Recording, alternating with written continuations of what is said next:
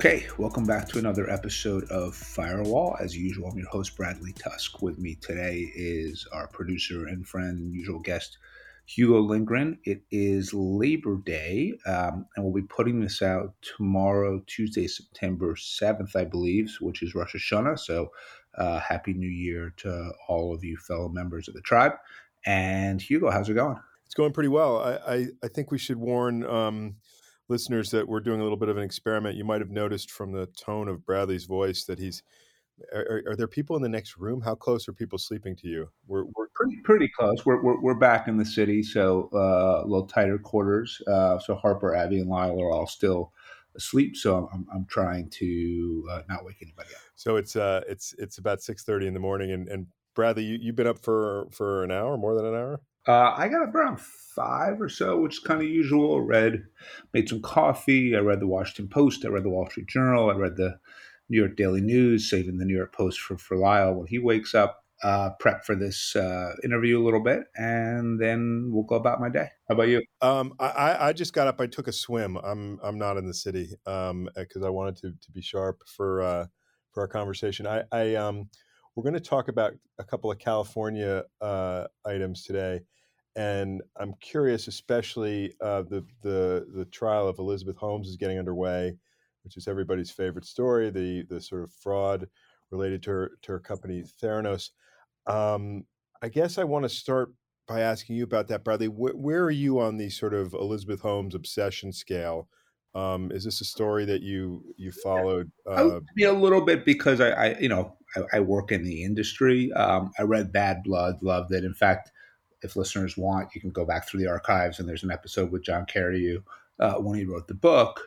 Did not watch. Has the movie already come out, or is it still being produced? No, I don't. I think there's it's funny. I haven't seen a movie. I've seen at least one documentary, but I think it said there's a mini series. Yeah, I haven't seen that. But yeah, look, it's interesting for multiple reasons. It's interesting for the salaciousness of it, which we all enjoy. It's interesting because of all the big names. I was looking at the list of potential witnesses, and it was like, Jim Mattis, Bill Frist, Henry Kissinger, like all of these really old white Henry Kissinger is on the list of witnesses. I thought so, maybe not. But it was a lot. It wasn't Henry Kissinger, actually. Isn't he dead? Henry Kissinger's not dead. He's still alive? I think he's still alive. Well, maybe he will testify then. But anyway, maybe it was George Shultz, but there was like a big list of people. So a lot of bold-faced names who could potentially testify in the trial. But ultimately, I think, at least for those of us inside of the venture world and in tech, there are a few pertinent questions that I think are relevant. So the first is not so much is what Elizabeth Holmes did common, because it's not, right? It's obviously an incredibly extreme example, but it does make you curious as investors, where we're looking to make 10 times our money and do it in a reasonably short period of time.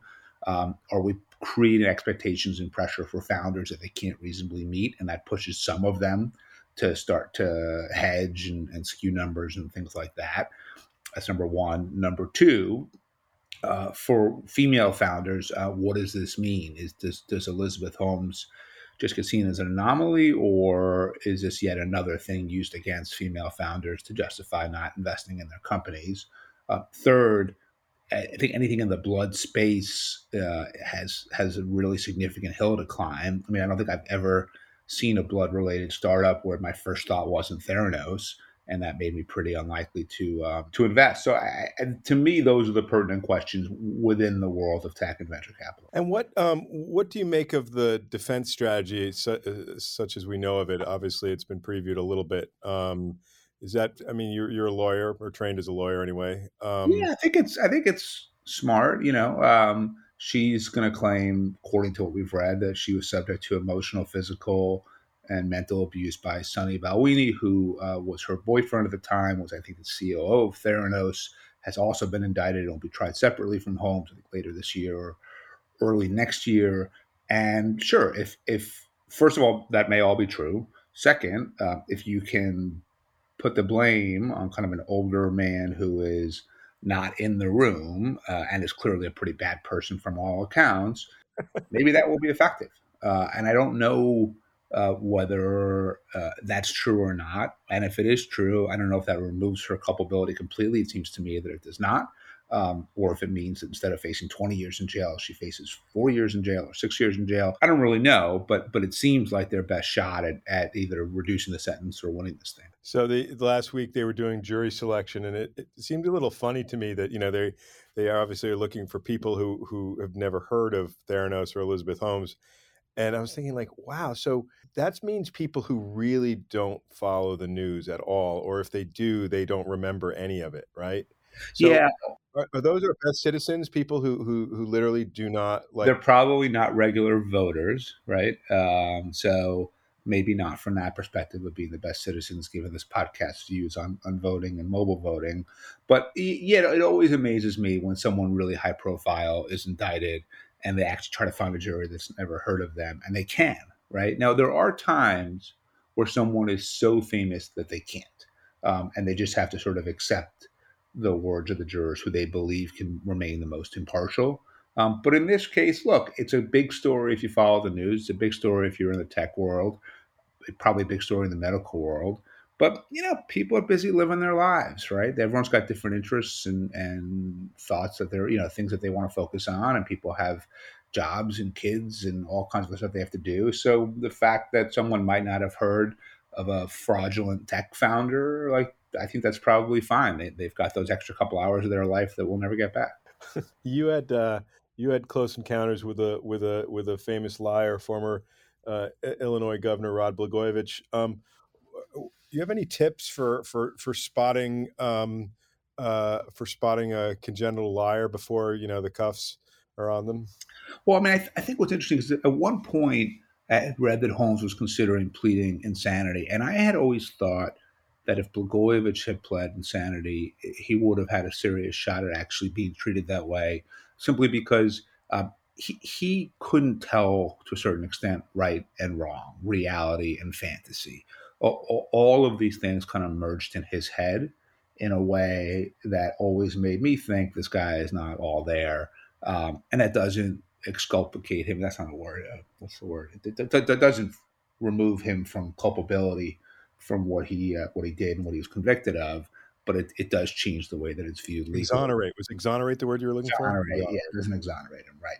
So yeah, but at the same time, I think if you were working for Elizabeth Holmes, or what I learned in working for Blagojevich is one, you kind of have to be prepared for battle on every call. I mean, the hardest thing working for Rod is that it was exhausting because, he was never in the office, but Mary Stewart, who was his assistant, would call you and say, call Rod at home, or it was always at home because he never really went anywhere else.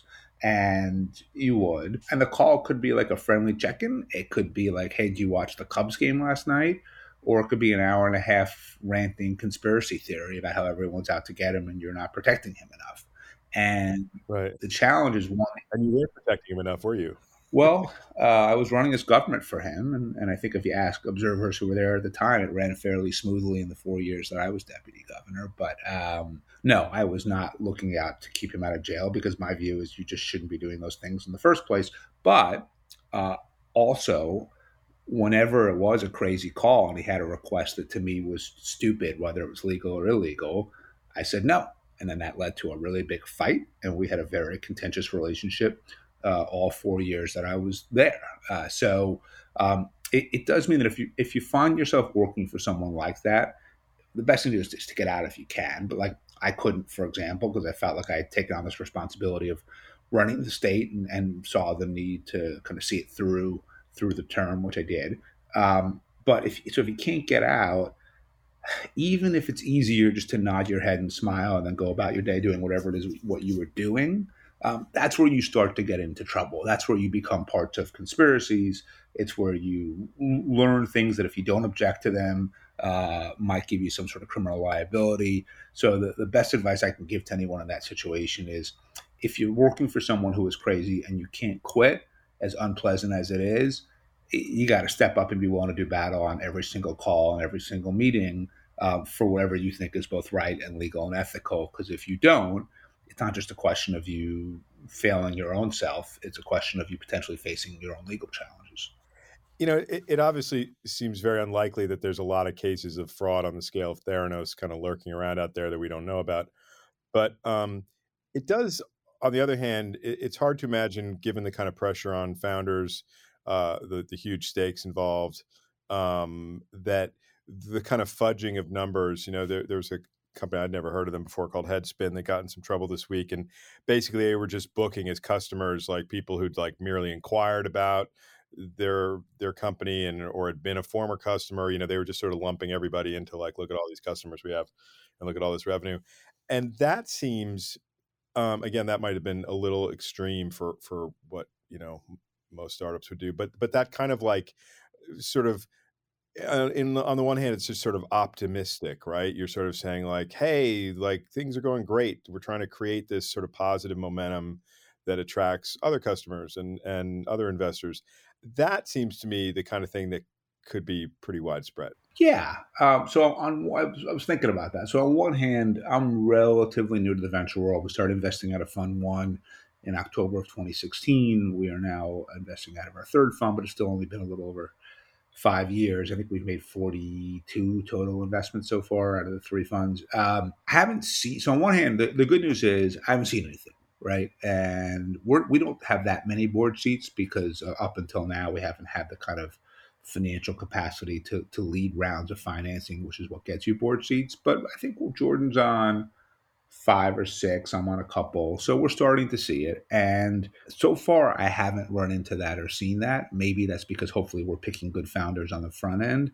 But it would seem to me that if we're successful enough that we have ultimately 10, 15 funds over time, there's got to be an example. We're going to invest in some founder who is unethical and lies or cheats about numbers and growth and stuff like that to try to drive up the valuation. So haven't seen it yet, but I think it's really important to be mindful of it because I understand the pressure that founders are under. I understand the pressure that we as investors are under to produce the kind of returns that our LPs are looking for. But with all of that said, there is a point where being competitive and is different than being unethical or behaving in a way that's illegal. And you've got to have that kind of compass, both for your morality, but also just for your own survival. You mentioned that other, companies involved in sort of blood-related products and processes have probably a little bit of an extra burden in getting their story across and getting funding because of this. I'm curious though. One of the things about Theranos that always struck me was that for all its the incredible amount of publicity and the cult of personality around Elizabeth Holmes, it felt like it was solving a pretty small problem. Are I mean, I guess. Well, let me refute that a little bit. When you okay, look at all of the excuses for why people won't get vaccinated, right? fear of needles is one of the things that gets listed. Right now, whether people are using that as an excuse, I don't know. But there is some percentage of the population that is genuinely really terrified of needles, and if that is deterring them from being vaccinated or getting the medical care that they need, and this could solve that problem, that's a big deal, right? So, whether it was as big as she was making it out to be, no, probably not. But I don't think it's illegitimate or I don't think it would be accurate to say that no one is afraid of needles, and that doesn't deter some people from getting the health. Oh no, I agree with that. Although you still have to get your finger pricked. I mean, it's not like you don't encounter Yeah, a needle. but it's Um, look, and obviously, but we've all had finger pricks at the doctor, and we've all had big needles stuck into us. It's different. all right, all right. I see that you're on the pro needle phobia side of the thing. So I don't particularly have a needle. Someone told me I was on the call the other day with an LP, and he was telling me the story about he was like he's a Hollywood manager and producer, and how he's trying to deal with making sure that everyone on set has all of their proper vaccinations and everything else, and obviously keeps running into people who are not vaccinated. And one guy said to him, "I'm terrified of needles," and he looked at the guy, and he was covered head to toe in tattoos, and he's like, yeah, right, exactly. right, and he's like, That scares me. Freaking yeah. tattoos. So clearly that guy was lying, but Do you remember those TV commercials when we were kids? You know, where people would be shaving and then be like, "Gotcha," you know, and it looked like literally like your morning shave was this like landmine of like of horrible cuts and life threatening, you know, bleeding and all this. And I think of that a little bit when I think of Theranos. I think like, is that what they were trying to pretend, that everybody's just like living in fear of getting like a blood test? But I don't remember the commercials, but I will you don't say, remember Gotcha? well, you're old, Hugo. You're older than me. Don't forget Oh, I that. know, it's We're true. of different generations.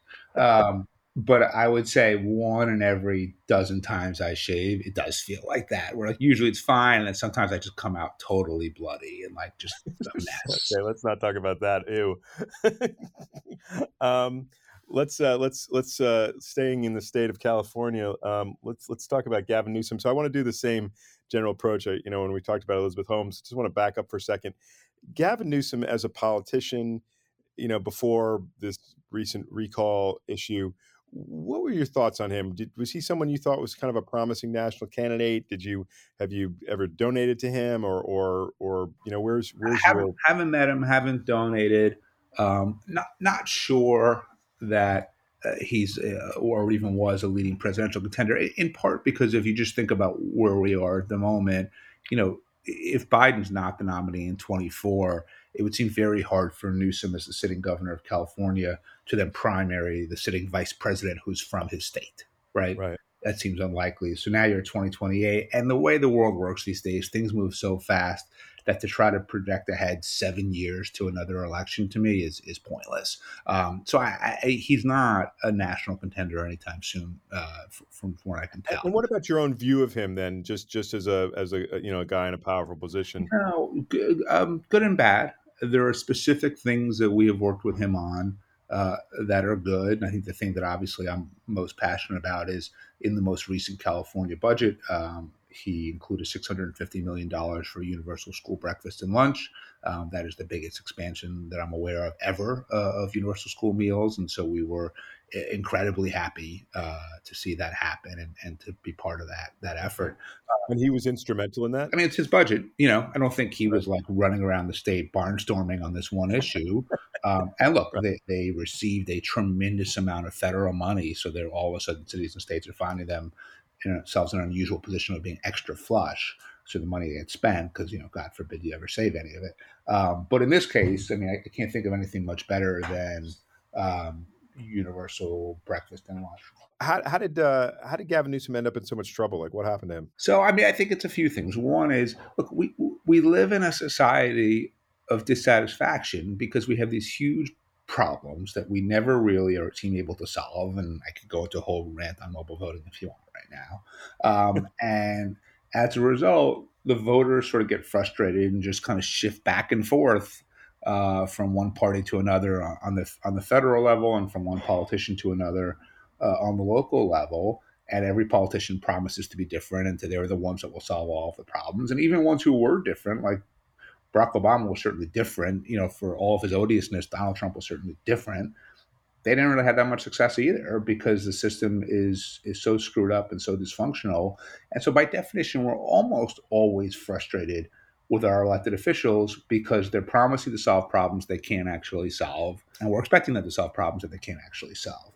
So Newsom, one, is just subject to that, and those are just the laws of political reality in 2021. Two, California has a recall provision. So just like we're seeing now that, like, you could imagine every president being impeached going by the House going forward if they're of a different party, because the House Republicans are now calling for Biden's impeachment over Afghanistan.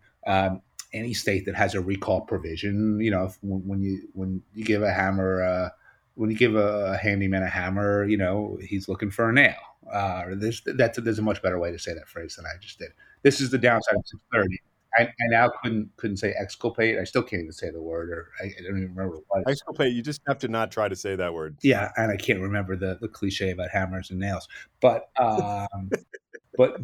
nonetheless, it recalls there, and so therefore it's always hanging around, and you have a lot of wealthy and smart people in California who have different points of view and are used to being able to direct their own energies and talents to achieve societal outcomes. And people did that here to get the recall on the ballot. So the fact that this all happened, to me, is not it's not totally shocking. And look, if you look at the last two polls, and the most recent one was from the Public Policy Institute of California or something like that, that came out on Thursday, that said 58% of people oppose recall, he should be fine.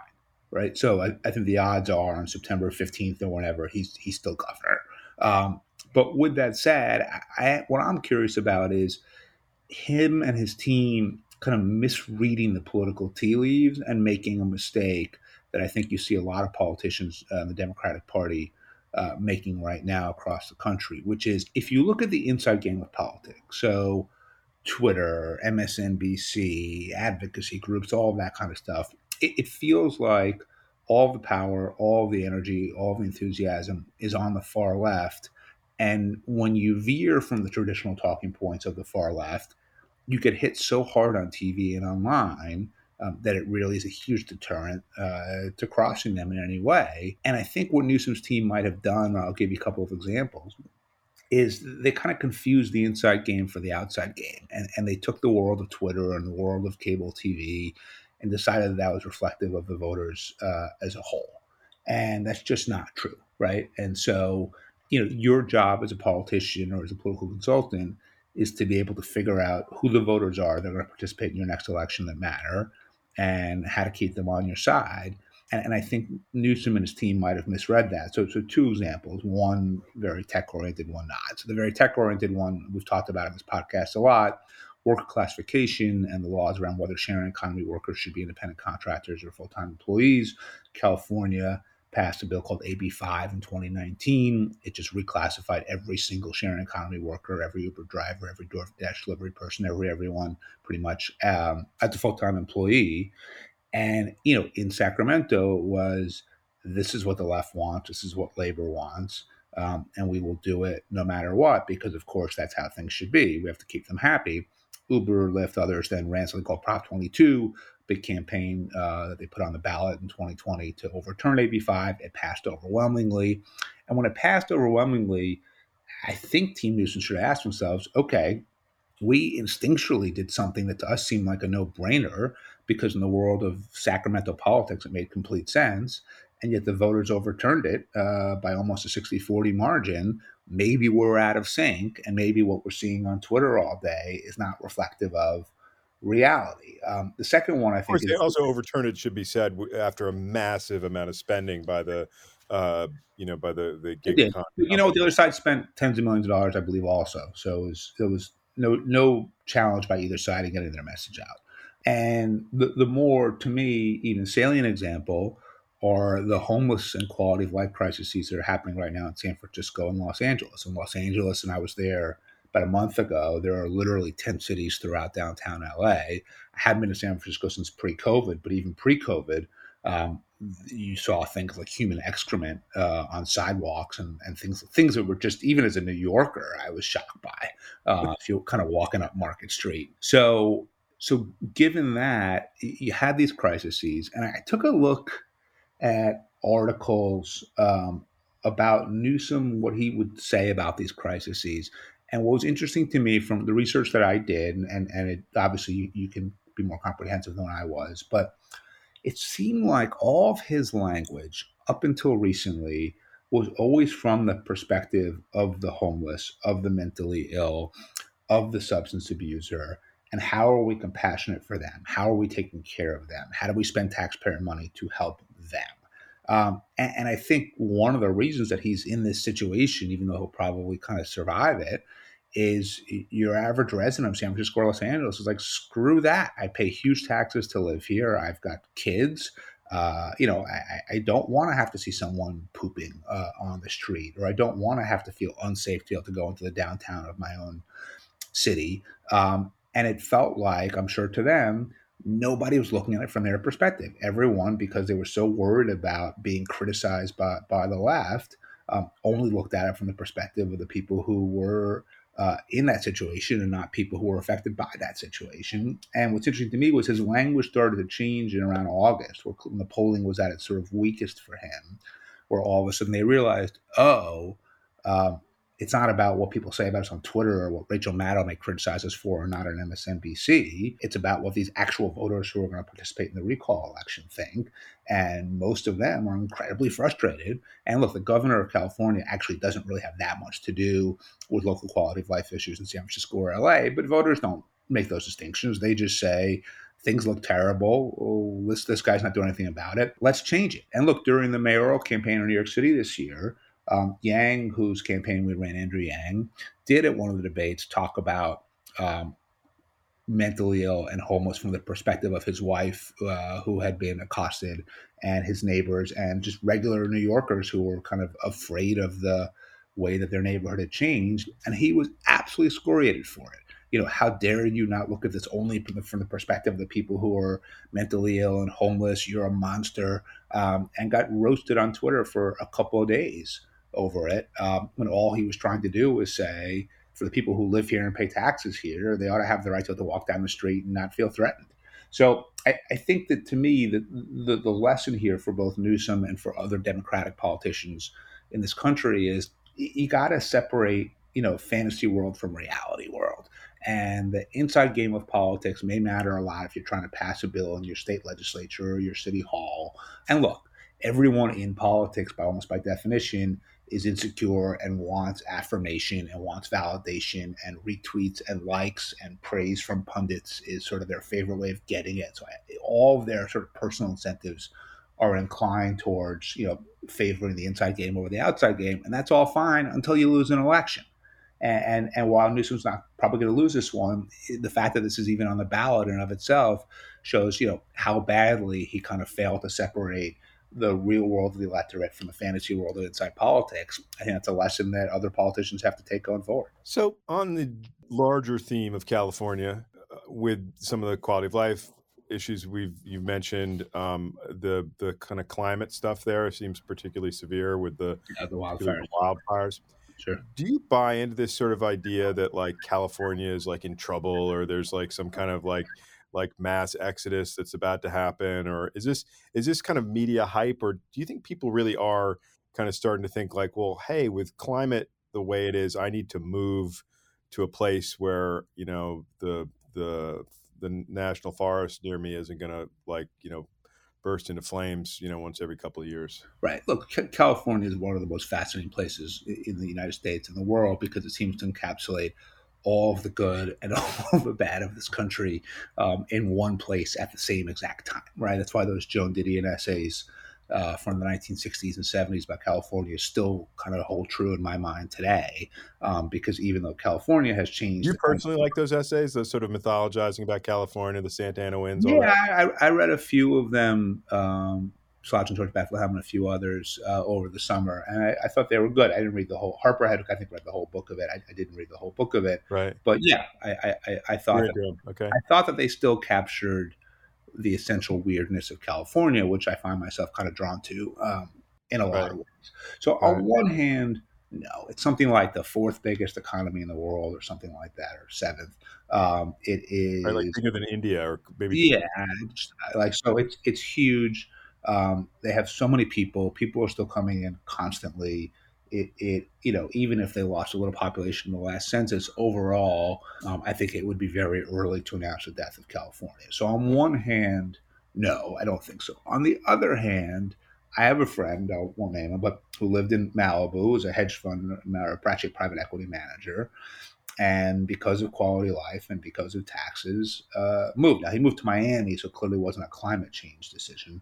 But nonetheless, you could say good riddance because, hey, we're on the far left and we hate private equity, but he paid a lot of taxes, right? And that's the same problem that New York faces, which is if enough people make that decision, if, Elon Musk left, Dropbox left, all these companies are leaving California for Texas or Florida or wherever else, you get to a point where if your revenue can't meet your needs, and California's needs are really severe and really significant, you get into a downward cycle where the government is not able to provide the basic services to keep up quality of life.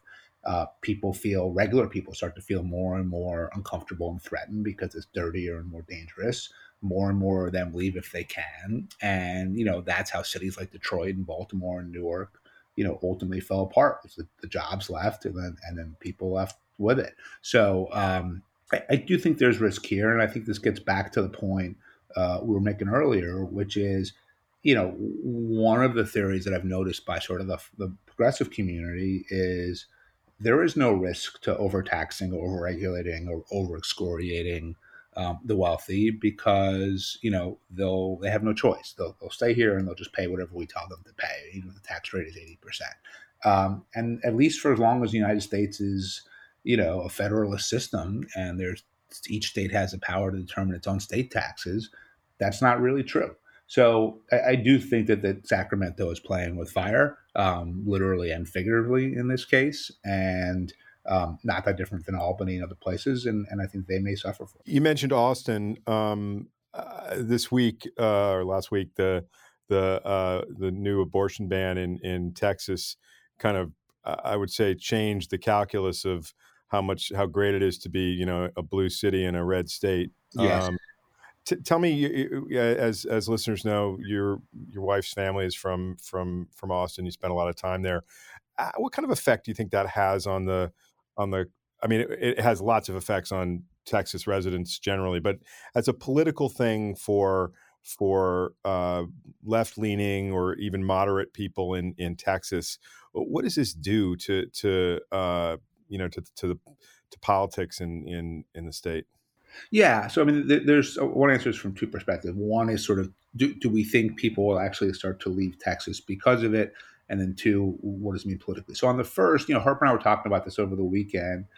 And I kind of said, like, maybe there's a world where your sister and your mom decide, screw this, and everyone ends up in Manhattan, and that's fine. Now, in reality, if you think about all the times where you heard, like, well, if Bush gets reelected, I'm moving to Canada, and no one ever fucking does, right? So, like, there's a lot of talk about people moving places for political reasons, and I think in reality, it doesn't happen that often. And also, Austin's a great city, and it's in many ways just getting better and better and better because it keeps growing in ways that are successful. So there's a lot of reasons to not want to leave Austin if you live there. But between laws that allow people to carry a concealed weapon pretty much anywhere, anytime, laws that basically outlaw abortion, and everything else, you do see a world where people who are at least extremely mobile and privileged could say, enough, I'm moving. And the question becomes, where do you move to, right? You can move to New York and California, but then all of a sudden you're back in a high tax, high regulation environment. You're not going to like, in bad weather, in New York at least, you're not going to like that either. So whether there is a place that would satisfy everything for liberals, I don't know. But I do think that there probably won't be a mass exodus, but the combination of the abortion law and the gun law does, for the first time, to me, start to feel like it may be something that pushes some people over the top. Well, I mean, there's aspects of the law. I mean, the whole law is frightening and also really depressing. But the among the pieces of it are the I guess private citizens can sue anybody who is involved in aiding someone getting an Yeah, abortion. it was really, I think, from what I read, less about creating an enforcement system and more around circumventing legal vulnerability that could have been struck down by the courts. I mean, even the strong opponents of the bill, of which I would say I'm one, I assume you are too, um, concede that it's very legally clever, right? So they basically came up with a workaround. So if you look at that 6-3 decision, I'm sorry, the 5-4 decision by the Supreme Court, I don't agree with it, but at the same time, um, the five who voted for it, in the very narrow legal question of whether or not there's jurisdiction here, they might have been right about that. Now, when the broader case comes up, hopefully we'll see a different outcome. But yeah, they were really smart in how they did it. And this is, probably another warning for progressives, which is, people who are different than you are not stupid. Just because they didn't go to Yale, or because they don't live on the coast, or because they haven't spent a lot of time abroad, doesn't mean they're dumb. And as you see here in Texas, A very successful campaign was run over a period of time to craft this law, elect people who would pass this law, and then on the federal level, appoint judges who would uphold it. And so, it's very easy to sit here and be smug and self-righteous and morally and intellectually superior. But then all of a sudden they start banning abortion in Texas after 6 weeks, and how superior are you? So we should wrap up here, but you did have a movie review you wanted to add just to give a little lightness to a pretty heavy conversation. Shang-Chi, The Legend of the Ten Rings, is the newest Marvel movie. Came out on Friday. All four of us saw it yesterday, and it was great. I think did all four were all four in agreement? So yeah, everybody loved it. Harper and Abby were also, and I'm sure you and Lyle were into it. Everybody was there. Everyone loved it. We also saw it in Union Square in one of those 4D theaters, and the seats were like literally moving and rocking the entire time. And you like that? You like it when the seats move? I enjoyed it. Yeah, I thought it fit the movie. Right now, if I were trying to nap, I think I would have found it pretty annoying. And oftentimes, I will go to a movie with basically it's a combination of childcare plus napping opportunity. But this one I wanted to see. So no, I did kind of enjoy it. I turned off the thing that sprays water at you because that was pretty unpleasant after the first time that happened. Wait, so just say one good thing about the movie. Like, what did it do well? What it did was it had a lot of the good elements of a Marvel movie in that the acting was good. The scenery was spectacular. The fighting scenes were really good. The dialogue was punchy.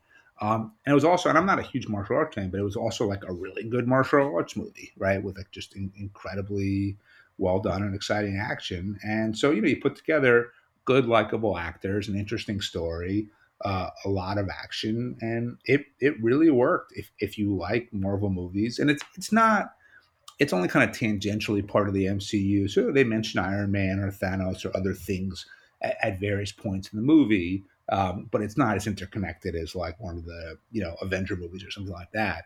But nonetheless, we loved it. Highly recommend it. And you wore masks in the movie theater? Yes. Yeah. Did everybody? Was everyone in a mask? Pretty much. Again, this was Manhattan. And also they checked vaccination when you came in. Not only did they check it, so we showed them all our cards or photos of the cards, but they then checked their ID, which is the most rigorous I've ever seen anywhere. And Abby, she's 15, doesn't really carry ID. And so we had her card and they let us in. But even that was like, next time, make sure you bring something. So in a way that was encouraging because even though we still wore our masks, it felt like hopefully the odds of people there being infected were a little lower. All right, brother. We got a lot of other stuff to talk about. We'll save for next week. And I hope you have a lovely holiday. And we'll be back in a week. Cool. See you then. Thanks.